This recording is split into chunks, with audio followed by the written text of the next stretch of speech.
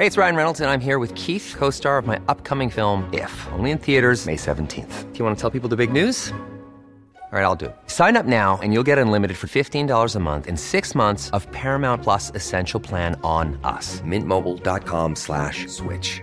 Upfront payment of $45 equivalent to $15 per month. Unlimited over 40 gigabytes per month. Face lower speeds. Videos at 480p. Active Mint customers by 531.24 get 6 months of Paramount Plus Essential Plan. Auto renews after 6 months. Offer ends May 31st, 2024. Separate Paramount Plus registration required. Terms and conditions apply if rated PG. Flimsy staying slowing you down?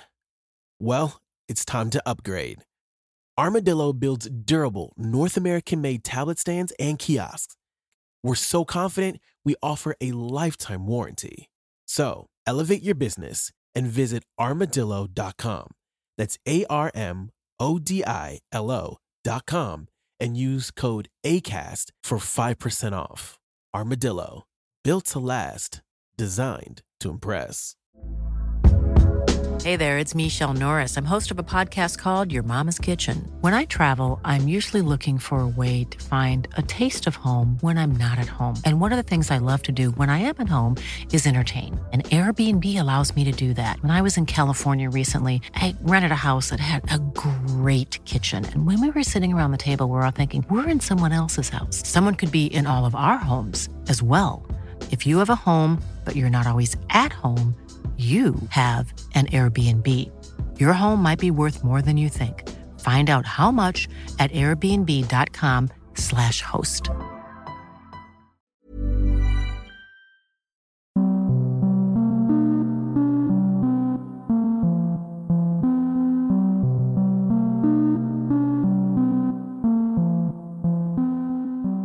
Welcome to Season 3, Episode 8 of They Walk Among Us, a podcast dedicated to UK true crime. Listener caution is advised, as this episode contains adult themes and descriptions that some listeners may find distressing.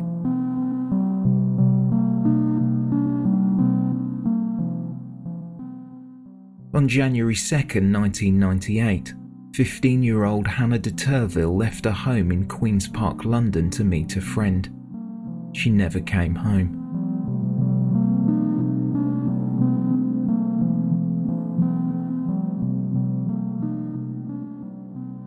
The roots of the Notting Hill Carnival in London date back to the late 1950s, when both Brixton and Notting Hill had seen a considerable influx of people from different countries. The government encouraged emigration to Britain, as after the Second World War the countries within it faced a labour shortage. Thousands of West Indian immigrants joined the working class alongside scores of Irish, Spanish and Greek workers. Living conditions were cramped, and often accommodation had little or no running water, no indoor toilets and no electricity. This influx of new cultures wasn't always accepted.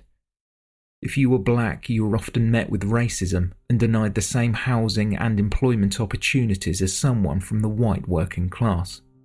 Not only pubs, but some government-run agencies where you would find work and housing displayed signs which read, "No Irish, no coloured, no dogs." Tensions boiled over after a marked increase in attacks on black families by far-right groups.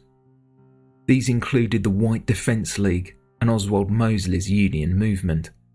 These groups regularly distributed pamphlets that displayed slogans like "Take action now, protect your jobs, stop coloured immigration," and "Houses for white people, not for coloured immigrants." This eventually led to the race riots during August and September in 1958. Around midnight on May 17th of the following year, Kelso Cochran, an Antiguan immigrant in his early 30s, was stabbed while walking home from hospital. In Antigua, Kelso had worked repairing fishing boats with his father before moving to the United States. But after problems with his marriage, Kelso borrowed money from his brother and travelled to England looking for a fresh start. He began studying law and supported himself by working as a carpenter. Only hours before the attack, he had been shopping at Portobello Market with his fiancée Olivia, but upon returning home, an injury to his thumb that he'd received at work required further medical attention, so he decided to head to the hospital. Kelso left his home at around 10:20 p.m and made his way to Paddington General Hospital. After receiving treatment and with his arm in a sling, he was only a few hundred yards from the front door of his flat when he was attacked by a group of young white men. Racial slurs flew, as did fists, and Kelso was punched, kicked, and eventually stabbed in the heart with a knife.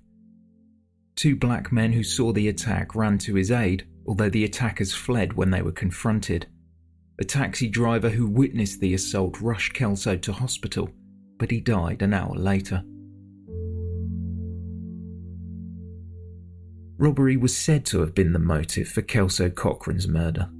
Ian Forbes Leith, a detective superintendent who was leading the investigation, told newspapers at the time, "We are satisfied that it was the work of a group of about 6 anti-law white teenagers who only had one motive in view: robbery or attempted robbery." The White Defence League distributed leaflets in the Notting Hill area suggesting Kelso Cochran's death was orchestrated by the black community to frame the white, and its purpose was to start a violent racial conflict. It was alleged that information about the attack was held back by police, who feared a violent backlash if a white man was found responsible for the horrific death of a black man. It was later determined that the attack was racially motivated, and Kelso's fiancée Olivia confirmed in a statement to police that his pockets had been emptied prior to him leaving the flat. Many in the community, both black and white, believe it was the first racist killing of a black man in modern Britain. Shortly after the attack, 2 white males had been picked up in an unmarked police car: 24-year-old labourer John Bregan and 20-year-old Patrick Digby, a catering boy in the Merchant Navy. They had attended a party near to where Kelso had been killed. They were questioned for 44 hours but were later released without charge. 2 weeks before the attack, John Bregan had just been released from a 3-year stint in prison for a racially motivated attack. He told the press, "I was at a party in Southam Street with my friend Pat Digby. We left the party together after midnight and walked the streets looking for a couple of girls. People lying in the gutters in this area on a Saturday night aren't uncommon. We didn't know the man was stabbed. We just walked away." Another 4 people were rounded up and questioned, and a blood-stained grey flannel pair of trousers were sent to Scotland Yard for analysis. One of the 4 men included Brian Donahue, who spoke to the Daily Herald newspaper after being interviewed by police. He said, "I was one of the 4 youths questioned at Harrow Road Police Station tonight. 3 of my friends are still helping the police with their inquiries. Apparently one of my friends saw the murder. That is why police attach so much importance to his evidence." On May 18th, violence broke out and police reinforcements were sent to Notting Hill. A policeman spoke to the press and said, quote, "The terror of the white teenage gangs in Notting Hill must be smashed. Not only do they vent their hooliganism on coloured people, but on whites and particularly on police officers." In contrast, the next day, a senior Scotland Yard officer was quoted in the press as saying, "You will be doing the community a service by refraining from the suggestion that this is a racial murder." In the same article that detailed Scotland Yard's stance on the robbery, it claimed Kelso's last words were reported by the men who ran to his aid. He reportedly said, "They asked me for money. I told them I had none." The Interracial Friendship Coordinating Council sent a letter to the Prime Minister requesting that a law be passed to make incitement to racial violence illegal, and emphasised that citizens of colour in the UK have lost confidence in the ability of the law-enforcing agencies to protect them. The request was ignored. The chairman of the Committee of African Organisations said, "We have completely lost faith in the British police force to protect us adequately. All we ask for is equal and unbiased protection by the British police." A funeral for Kelso Cochran took place on June 6, 1959 at St Michael's and All Angels Church. The funeral procession, attended by 700 to 800 mourners from Notting Hill and the surrounding communities, followed Kelso's body as it was led through the streets to Kensal Green Cemetery. A few days later in Trafalgar Square, a meeting between the African Asian Congress and United Kingdom Coloured Citizens Association discussed the attack, before a cry from a speaker at the event was heard saying, "Each and every one of us could be another Kelso Cochran."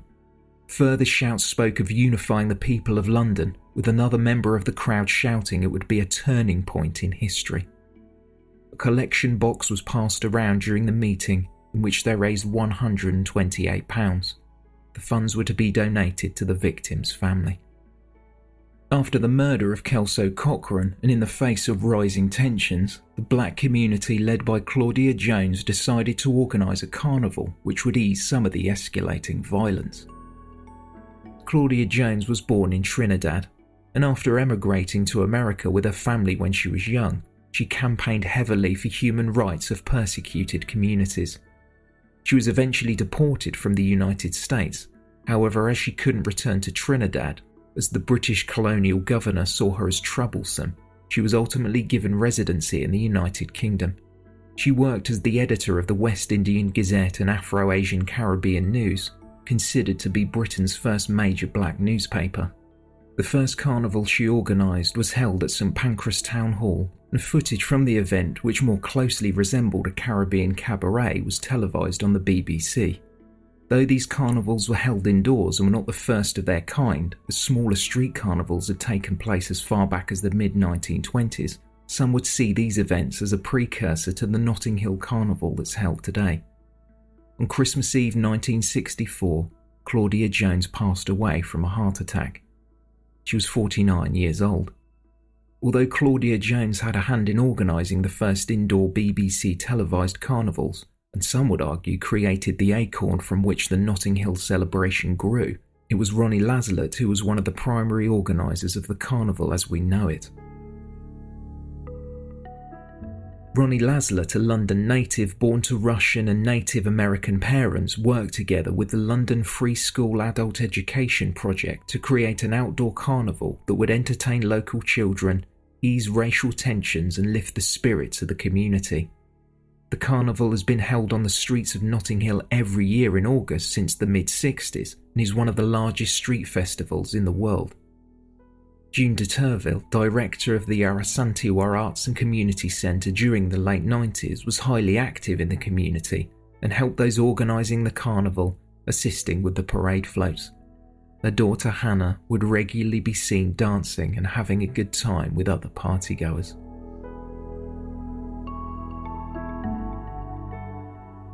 Hannah de Turville's bedroom walls were decorated with framed certificates displayed proudly alongside the sports medals she had won.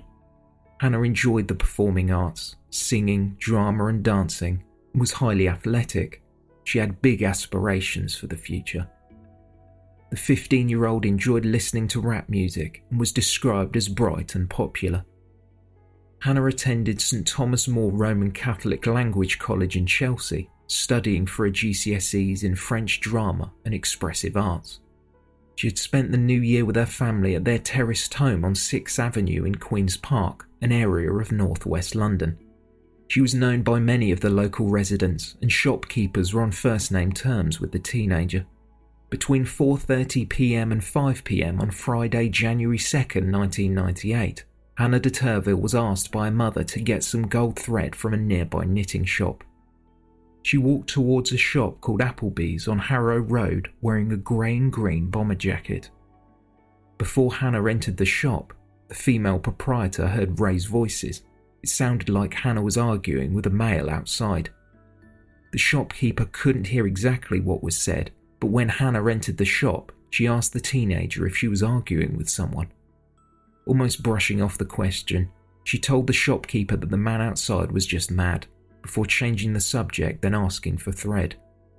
Worried for her safety, the shopkeeper asked Hannah if she needed a taxi home, even offering to pay for it, though she declined the offer. Hannah purchased the item she went out for, then walked home. Later on that evening, she had planned to go out to meet a friend. At 7 p.m, Hannah said goodbye to her mother, who reminded her not to forget her keys. She left her home on 6th Avenue in Queen's Park, but her steps after that are unknown. She was wearing her grey and green bomber jacket and had changed into some orange jeans, a brown and blue striped top, and red Reebok running shoes with white flashes on the side. Hannah had very short hair that was slicked back and distinctly parted in the middle. It wasn't unusual for her to spend the night at her friend's, which is why her mother didn't inform the police she was missing until the day after she disappeared. Hannah's family began to put up missing persons posters and made attempts to contact the media. They had contacted police to inform them of Hannah's disappearance. However, officers were not sent out to talk to them until she had been missing for nearly 3 weeks.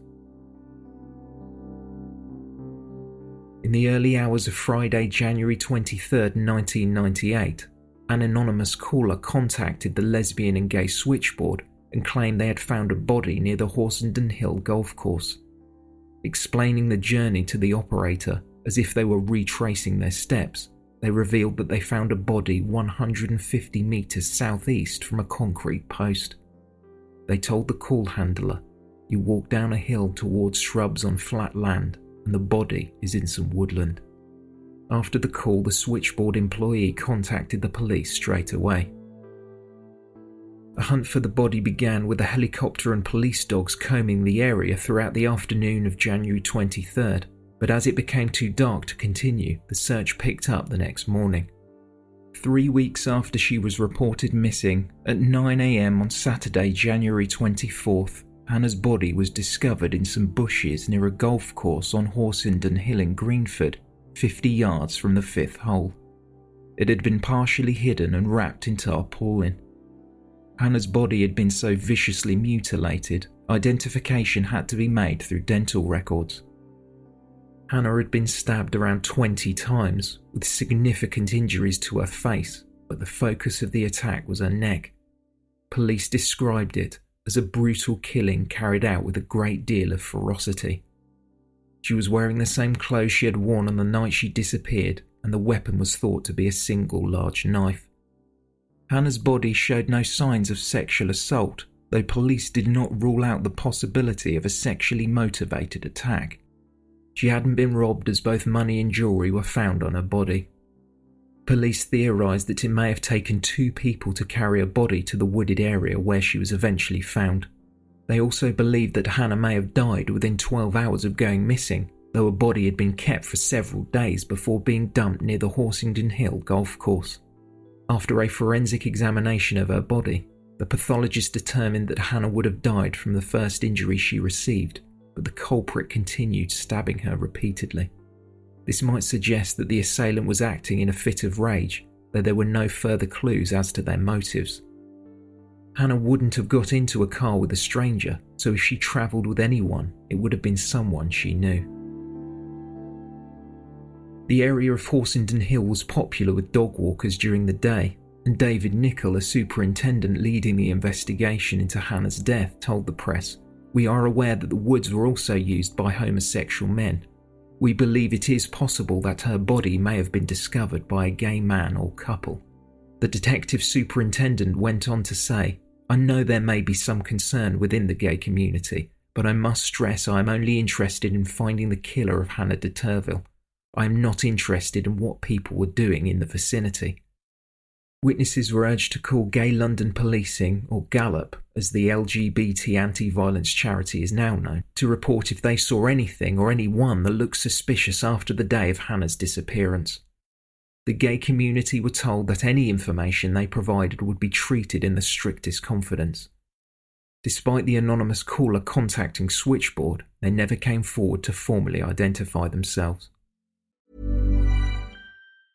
Many of us have those stubborn pounds that seem impossible to lose, no matter how good we eat or how hard we work out. My solution is PlushCare. PlushCare is a leading telehealth provider with doctors who are there for you day and night to partner with you in your weight loss journey. They can prescribe FDA-approved weight loss medications like Wegovy and Zepbound for those who qualify.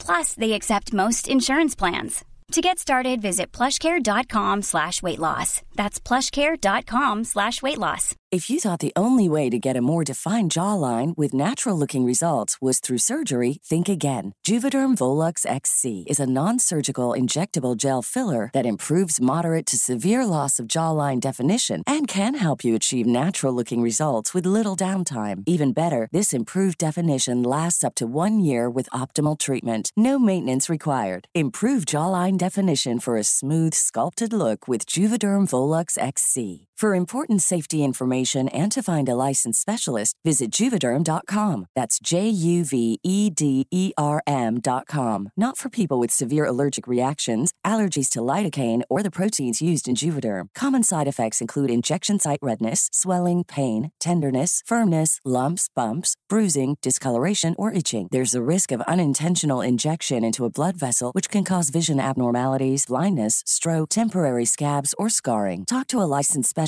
to find out if it's right for you. Flimsy staying slowing you down? Well, it's time to upgrade. Armadillo builds durable, North American-made tablet stands and kiosks.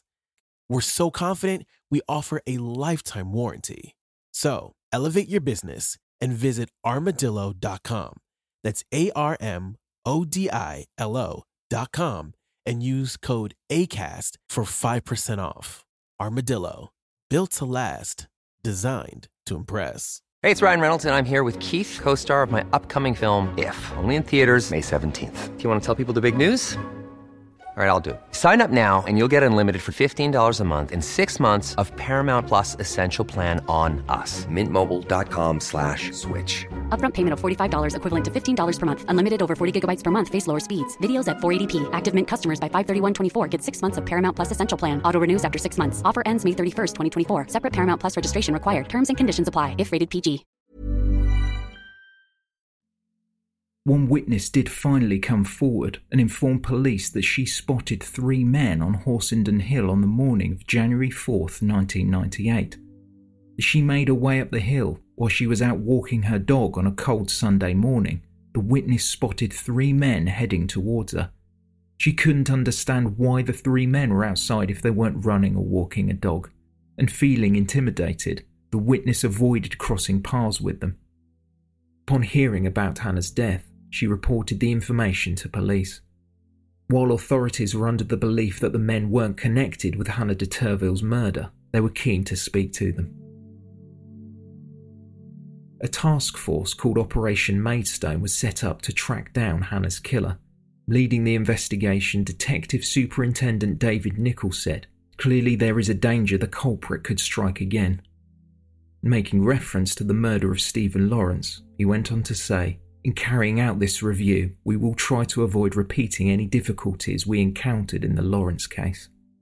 Under Operation Maidstone, a criminal profiler, a retired member of Surrey's Criminal Investigation Department, and 5 forensic scientists worked together to find out what had happened. 5 suspects were arrested throughout the first 9 months of the investigation, however none were ultimately charged. The evidence was re-examined by new forensic experts, however police could find no clues to lead them to the culprit. A year after Hannah's murder, Detective Superintendent Nicholl again spoke to the press and said, "We cannot find a damn motive at all. What makes someone so livid with her to stab her so many times and continue stabbing her after death? The effort that has gone into trying to hide the body, the severity of the wounds, and the lack of any motive whatsoever makes it very unusual." A reward of £10,000 was eventually put up by police in an effort to entice someone to speak up. At the time, June de Turville, Hannah's mother, spoke to The Independent on Sunday and said, "It's like there is a taboo with police, especially in light of Stephen Lawrence. As much as these people would like to help, they feel they cannot be involved." Hannah's mother, June, was later interviewed on Crime Watch, a British television series that looked to help with unsolved cases by talking to the victim's family and members of the police force working the case. June de Turville spoke about her daughter and said, "Every time I see a mother and daughter, I envy that mother."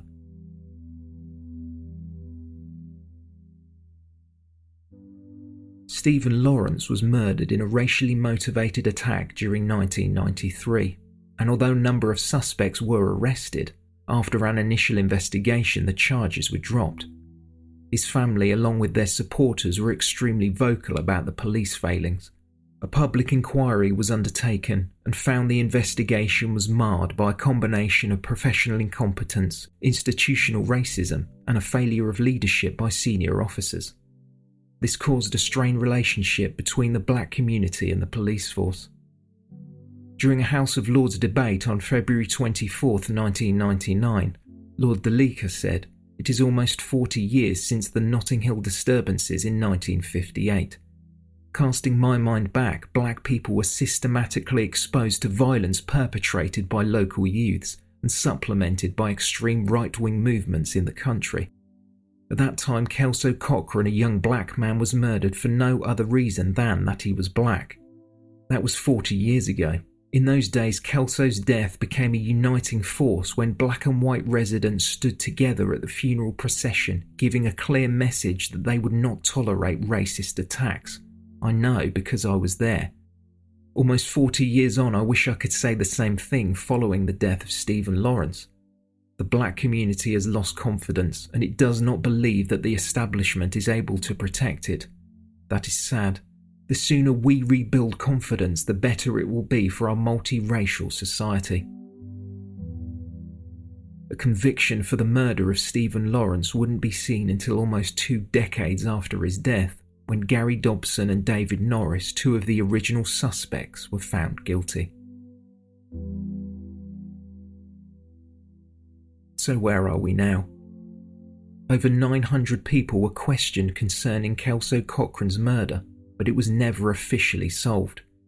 His family couldn't afford to come to England at the time, and they hoped his body would be sent home. It never was. In 2003, a cold case review was undertaken. However, it was discovered that vital forensic evidence had been incinerated. The clothes that Kelso had worn on the night of his death had been destroyed in the late 60s. His brother Stanley even paid for an advert in a local newspaper. It said, "Can you help? On May 17, 1959, at the corner of Goldbourne Road and Southam Street, W10, my brother Kelso Cochran was murdered. No one was ever convicted. I am seeking information from anybody who might be able to help me." No information came in. In 2011, in a book titled Murder in Notting Hill, written by journalist Mark Alden, it was claimed that a 20-year-old who worked in the Merchant Navy was responsible for the death of Kelso Cochran. Patrick Digby was one of the 2 males who was initially arrested. He was described by those that knew him as an over-the-top racist. Patrick Digby lived in Hillingdon, where he worked as a painter and decorator until his death aged 69 in 2007. A weapon was never recovered from the scene. However, it was alleged that it was hidden under the floorboards of Patrick Digby's home. In May 2009, a blue memorial plaque was placed on the street corner where Kelso Cochran was murdered. It reads, "Kelso Cochran, 1927 to 1959. Antiguan carpenter, was fatally wounded on this site.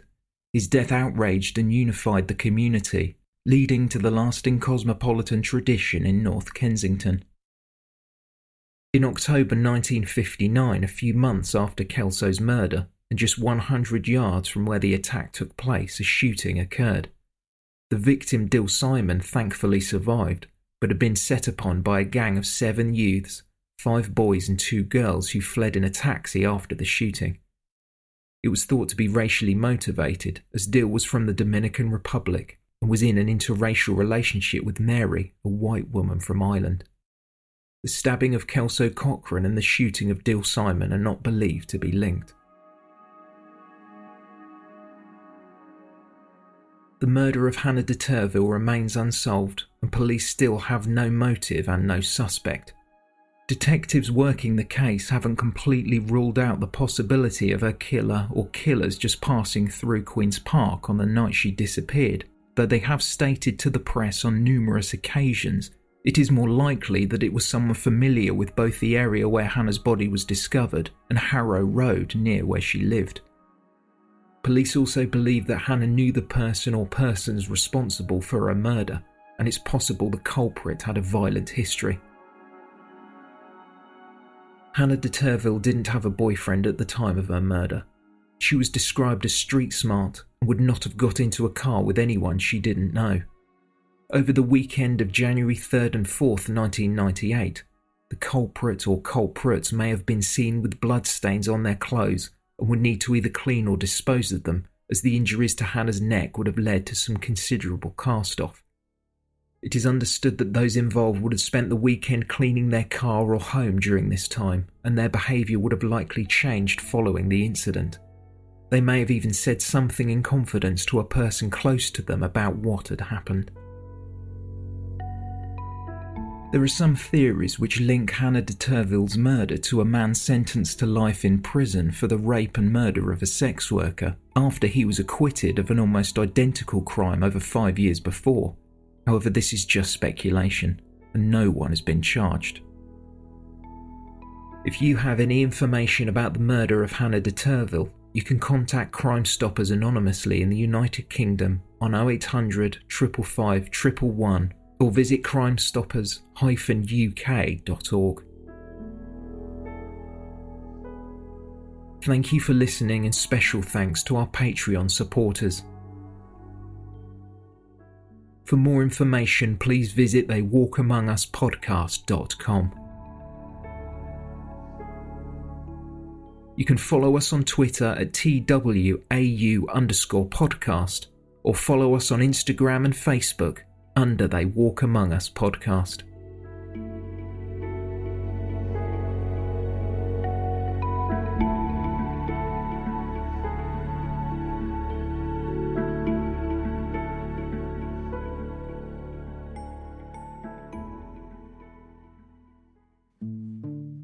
Hi there, I'm Jordan.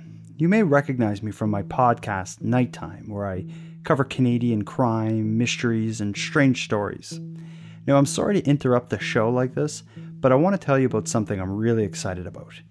In short, I've recently expanded a series of Nighttime episodes into their own standalone podcast, and I think you may be interested. The new show is called Emma Filipov is Missing, which, as the name suggests, covers the 2012 disappearance of then 26-year-old Emma Filipov from Victoria, BC in Canada. If you're new to this case, it's the story of a beautiful and deeply artistic young woman who, despite being warm and loving, was quite complicated. Emma is a whole lot of different things. Oh, she was silly and goofy and loving and also private and secretive. Over time, Emma's often eccentric behavior began to more closely resemble a mental health issue. She was walking and taking all the leaves that had been piled by folks who'd raked up their lawns, taking all the leaves and spreading them everywhere. The mystery I'm investigating in this series starts in November of 2012, when an acquaintance of Emma's encounters her standing barefoot and disoriented in downtown Victoria, BC. He was so concerned he phoned police to report her being in severe distress. They claimed that they asked all the right questions in order to ascertain whether or not she was safe, and determined that she was okay to be on her own on the streets of Victoria barefoot in November. That was the last time anyone ever saw her. If you'd like to learn more about Emma's story, please hit pause, open your podcatcher, and subscribe to Emma Filipov is Missing. That's Emma, Fillipoff, is missing. In the time frame I knew her, like, she was just radiating a really beautiful energy, and I think her whole story really illuminates how complex mental illness is. I just wish I don't know, I wish there was so much more I could do.